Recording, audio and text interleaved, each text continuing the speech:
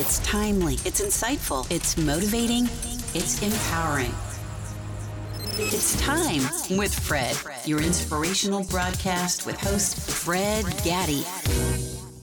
Thanks for tuning into another edition of the Time with Fred podcast. This is a podcast that challenges paradigms and mindsets that hold us back. On this edition of the podcast, I'm joined by a very special guest, Brenda Warren, who joins via Zoom from North Carolina. And the topic that we're going to be discussing today, is depression. Depression. I mean, it's interesting to know how many people deal with depression, but for whatever reason are not comfortable talking about it. And so we have someone who's actually lived it, someone who's actually experienced it to share her thoughts about depression. And hopefully either you or someone you know dealing with this may find some helpful nuggets to be able to deal with. Brenda is an author. She's the author of Soul Searching, a book she wrote about a year ago. And she's also a 20-year Marine Corps vet. So Brenda, thank you so much for your service, first of all, and also for coming on the Time with Fred podcast today. Thank you for having me. I was excited about coming and getting this opportunity to talk to you about this subject that's not often spoken about. Absolutely. And I really appreciating you opening up and sharing, because like I mentioned earlier, not a lot of people are comfortable with it, either because of the stigma that's attached to it or just not comfortable being vulnerable. So I think this is really one that many are dealing with, and some may not even realize that they're dealing with. And it's one of those topics that I think it's really important in the present day. So again, thank you. So let's talk, Brenda, how does one identify depression? Are there any symptoms that can alert one to depression? Well, I can only speak for how it manifests for me. It started years ago when I was in the military after coming back from combat. I found myself crying a lot, isolating, and really not sure what was going on. And it would be years before I got a diagnosis. I mean, I went into a combat environment in 1993, but I wasn't diagnosed till 2011. Because, again, when you're feeling not quite yourself, and also, and on top of that, you're a Christian, people would say, oh, just pray, trust Jesus, you just need to fast more. So I fasted and prayed, but nothing wasn't changing. And then in 2011, when my world started to fall apart, that's when I got diagnosed with post-traumatic stress disorder and also depression.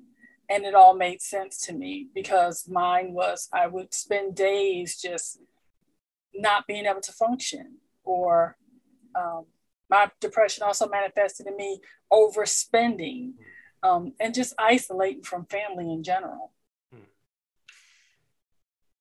Why is it important, Brenda, to pay attention to it? Because for a lot of people, in your case, I mean, being military, my experience with dealing with, I have friends who've been in the military who also share the experiences. There's this false sense of bravado, right? Because you've been in the military or because you serve in the military, there is this pressure to sort of mask those feelings, because if you do, either the colleagues or the service may look down on you and may not think that you're is that a fair assessment, Brenda? I mean, particularly. Oh, absolutely.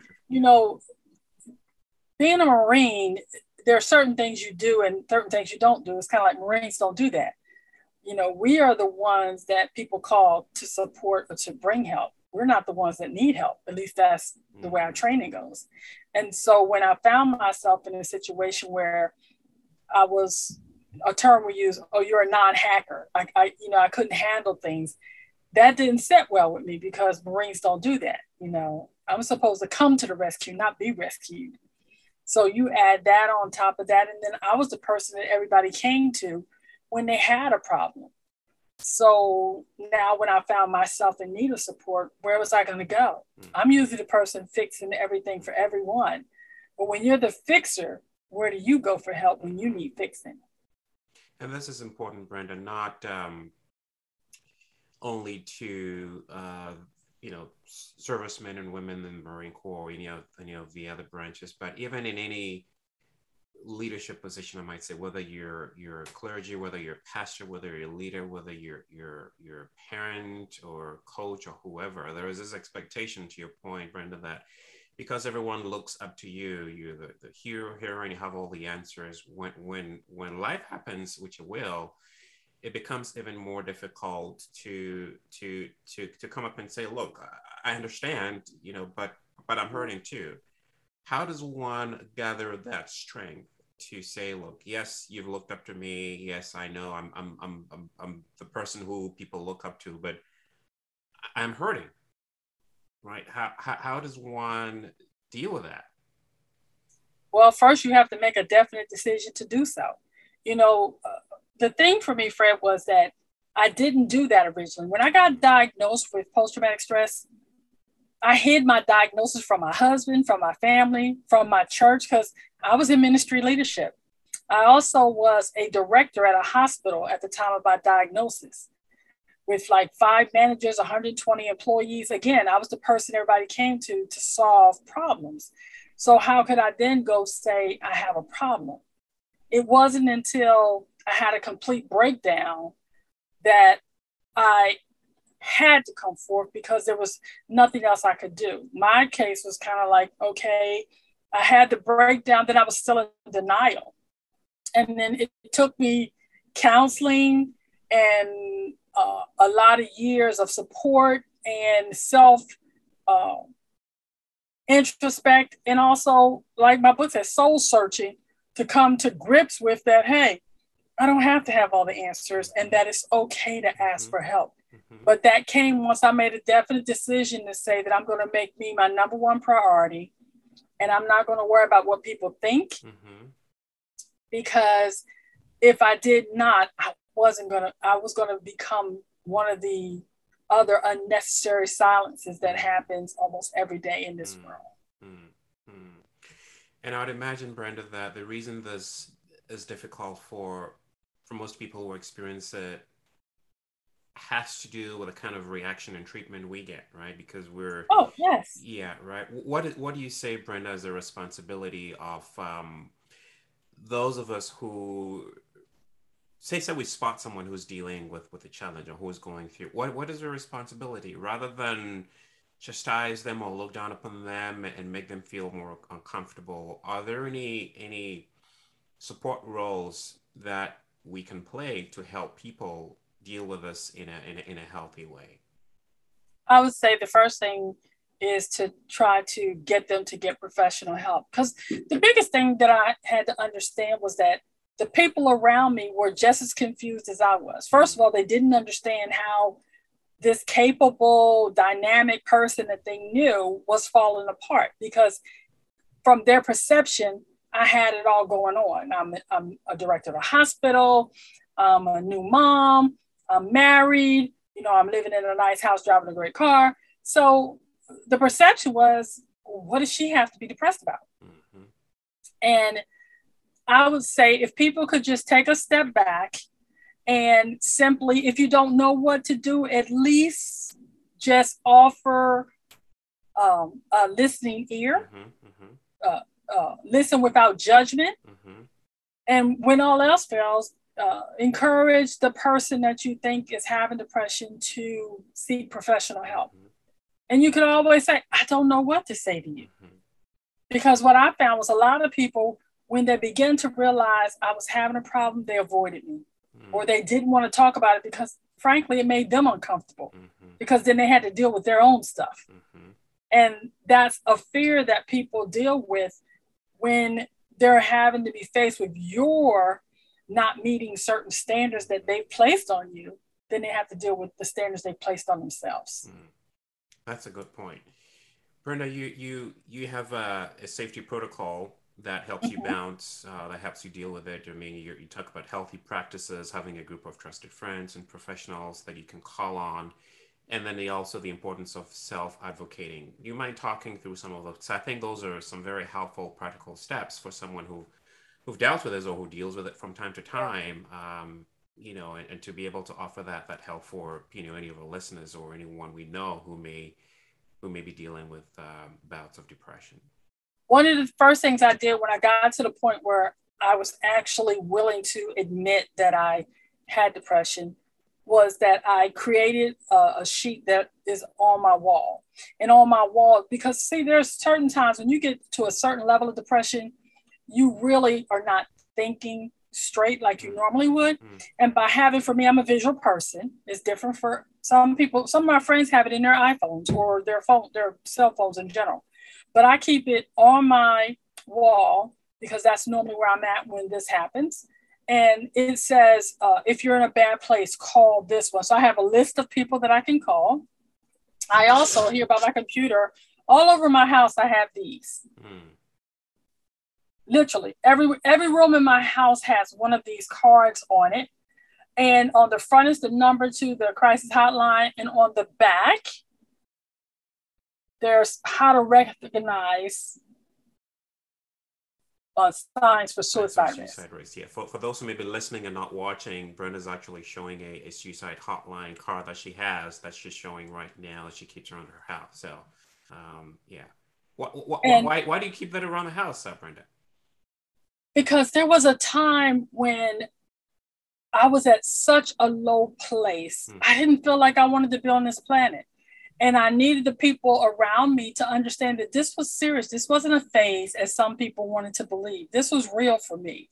And if they noticed any of these signs on the card, it says, looking for ways to hurt oneself. And I'm trying to, because we're on here, talking about death or dying, self-destructive behavior such as drugs, abuse, weapons.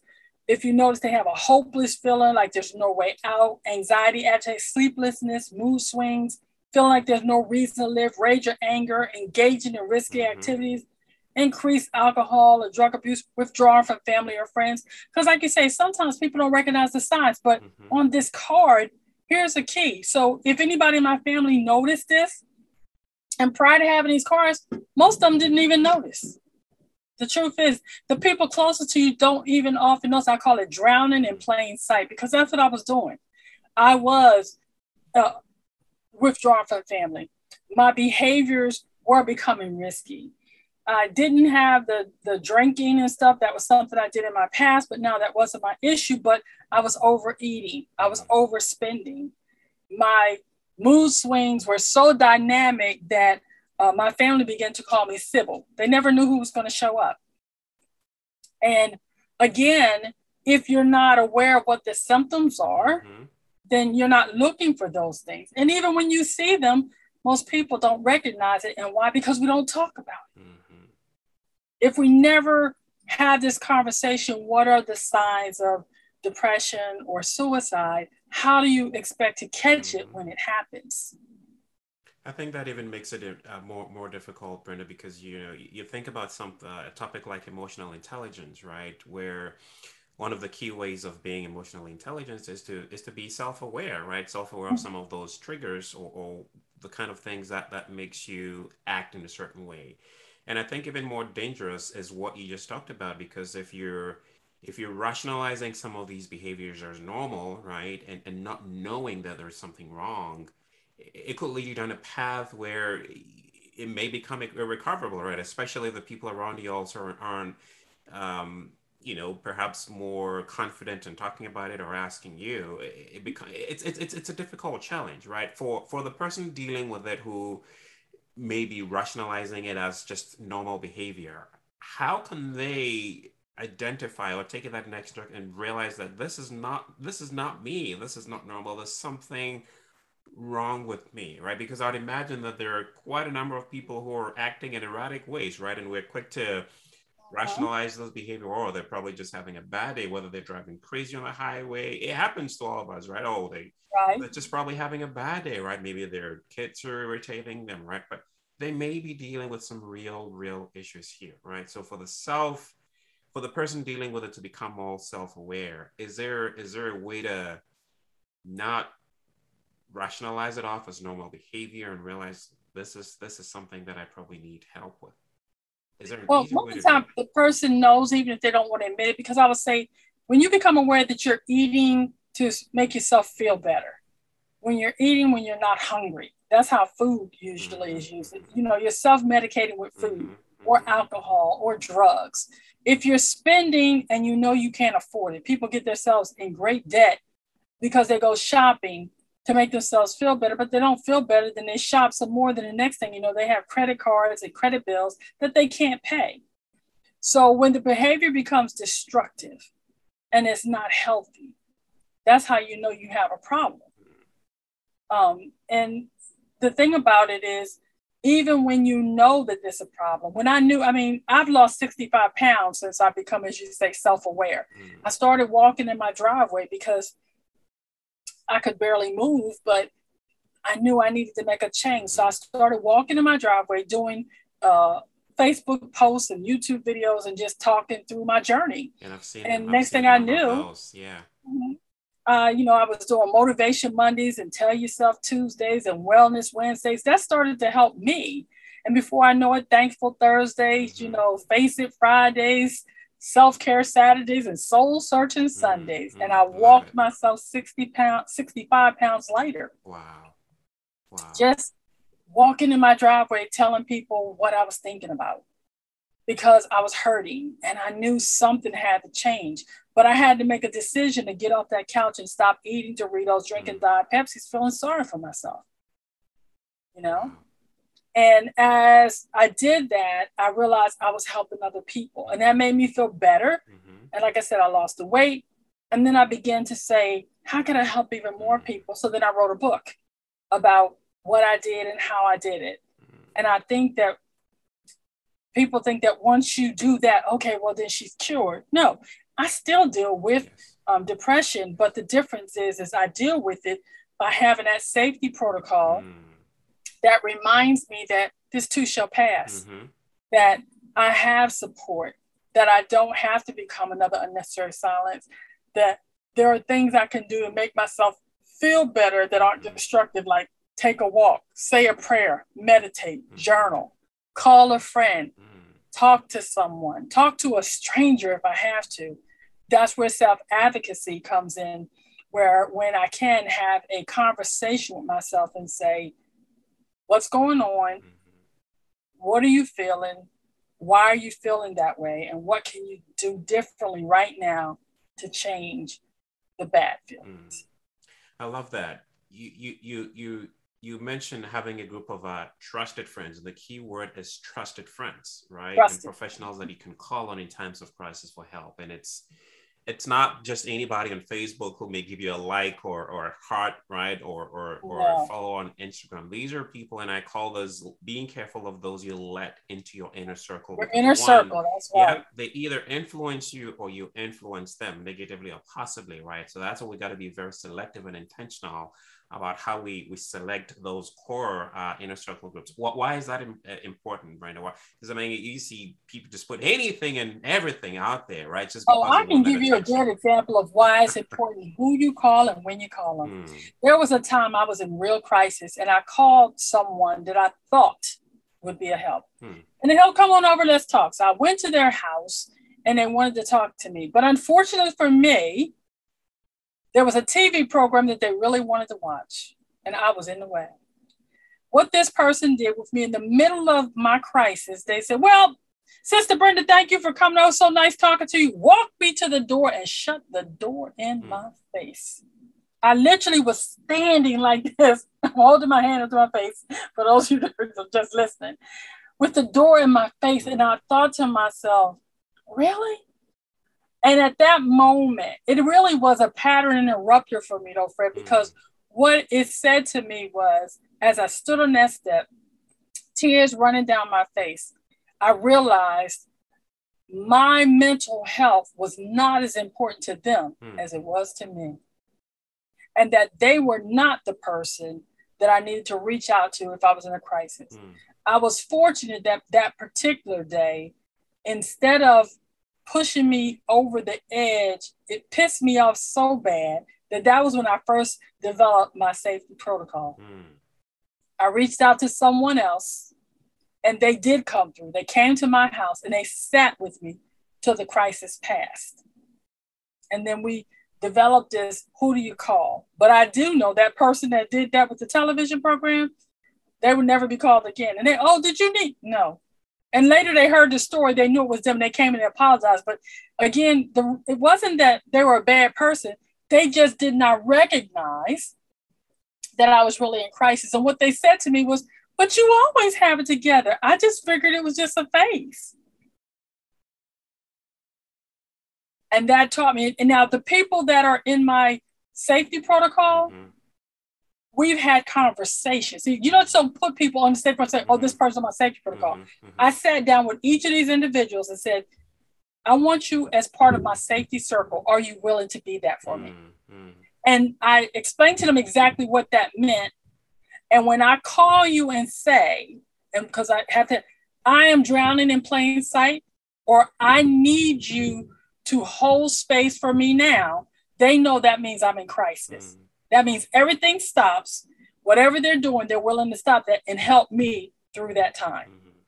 And I am so blessed to say that the people on that list have absolutely done that for me. That's amazing. And the reason I have more than one is because you don't want to wear somebody out by having that. Because there's times that I have been in such a bad state for an extended period of time.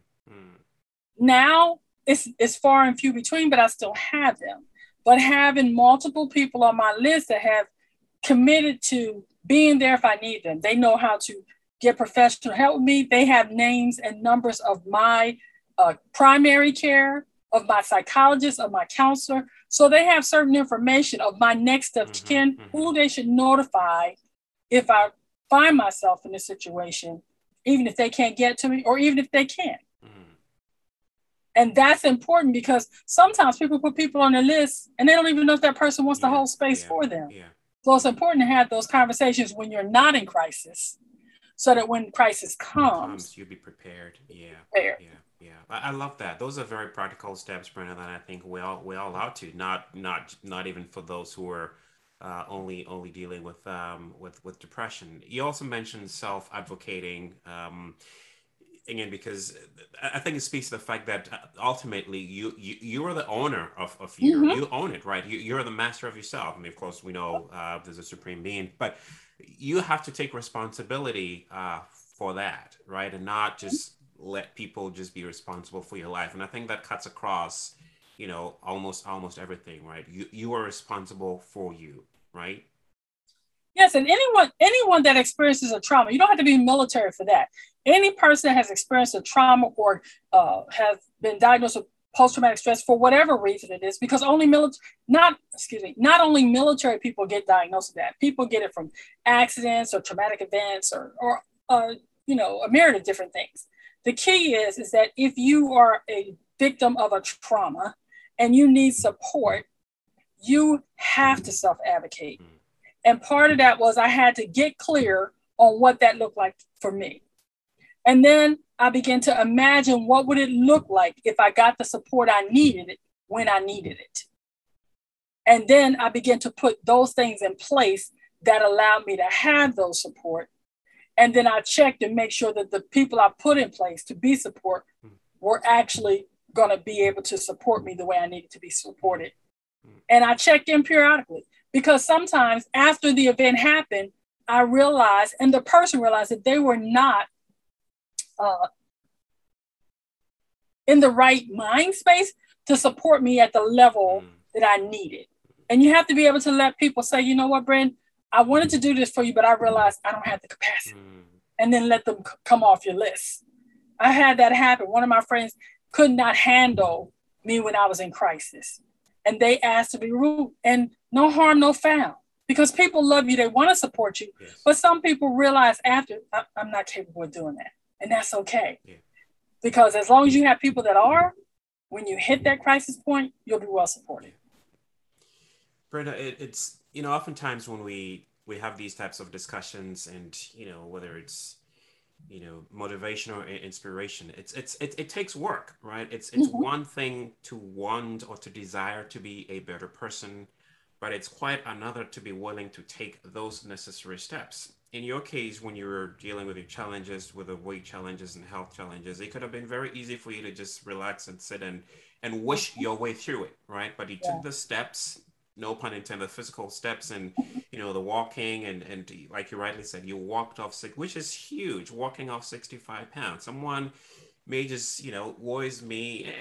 And I know this is difficult. I don't want to minimize this at all, Brenda, in any way, but the purpose of this discussion and many others that we have is to let people know that, look, we admit or we recognize that this is not something that's easy.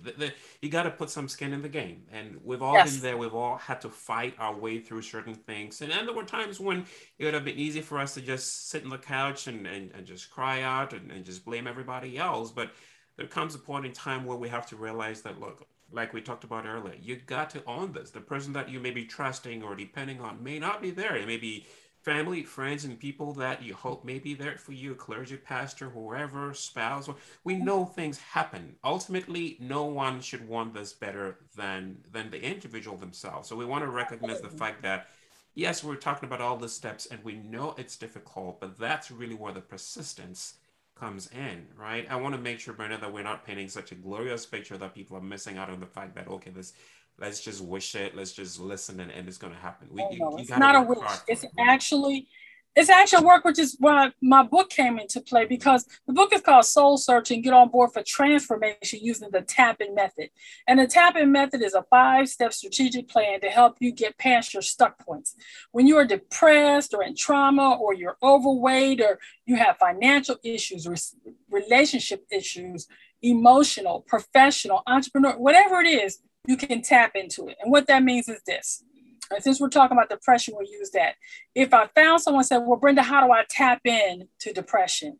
You tap in by, number one, using the T. You transform your mindset about depression, that it is not something that you have to suffer with, but that you can thrive with. So you have to change your mindset about what depression actually means and how you can manage it so that you can live a life that is fulfilled. Then you have to announce to the world that you're no longer going to sit and let depression hold you hostage anymore. And you get some accountability in the form of coaches, counselors, professional help, friends, family who you need to help you. And then you prepare yourself to move past the depression by putting protocols in place, creating an inner circle that can support you, and getting the proper care professionally or through friends and family that you need so that you can move and get your breakthrough. Then I want you to imagine what your life would be like when you're able to manage your depression and not let it manage you.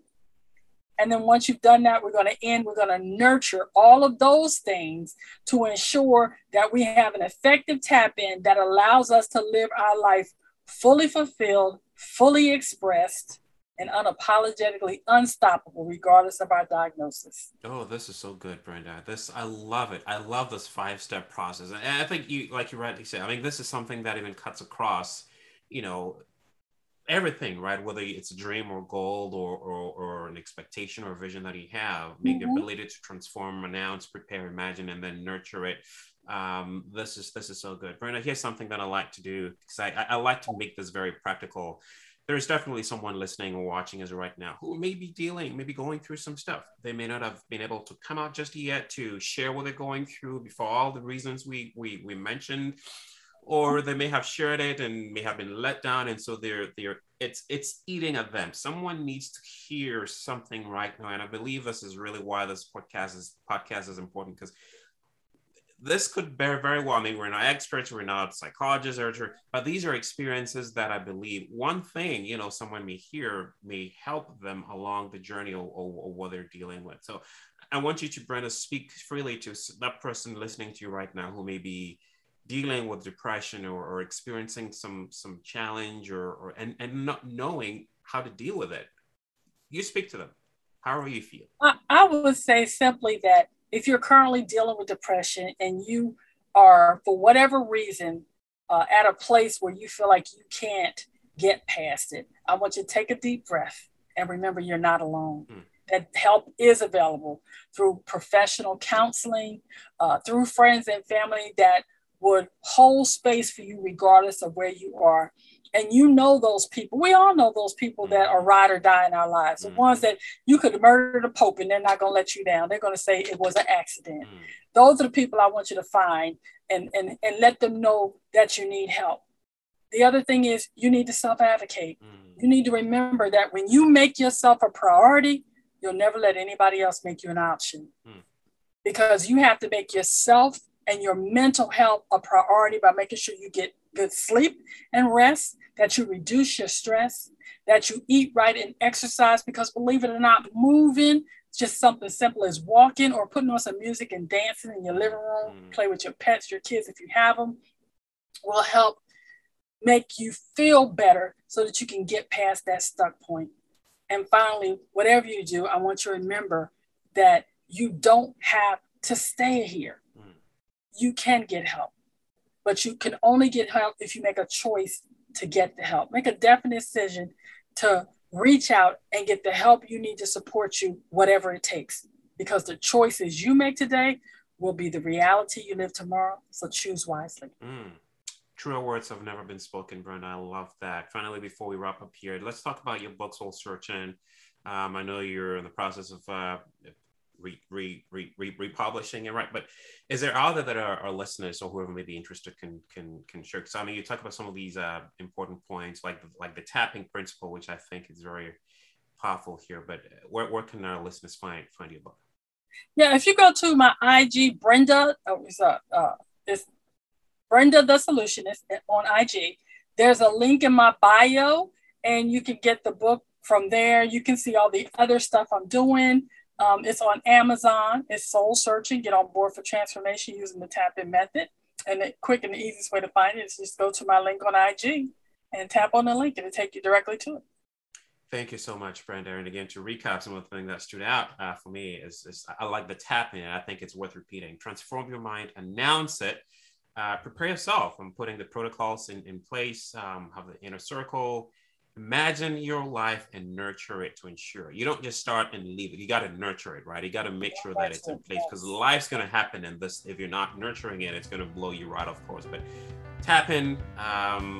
This is something that I'm going to be using myself. Brenda, I want to thank you for coming on and sharing your personal story and also lessons that helped you. Well, that continues to help us all, right? Because it happens. It's not a once and we're all going to run into those situations. We're going to have to deal with this at some point. But thanks again for sharing this. And to you, our listeners, this is for you. This is why we do what we do. This is why we keep bringing all these special guests with lived this and experienced this to share the stories and how to help us get better. So again, if you've been blessed or touched or impacted positively by this, go to our iTunes page, Time with Fred. Leave us a review, a comment, feedback, subscribe to get updated new episodes. But this is really how we get it out to help someone. You just never know whose life may be impacted by just that simple act. So again, Brenda, thank you for coming into you, our listeners. Thanks for tuning in. And until next time, stay well.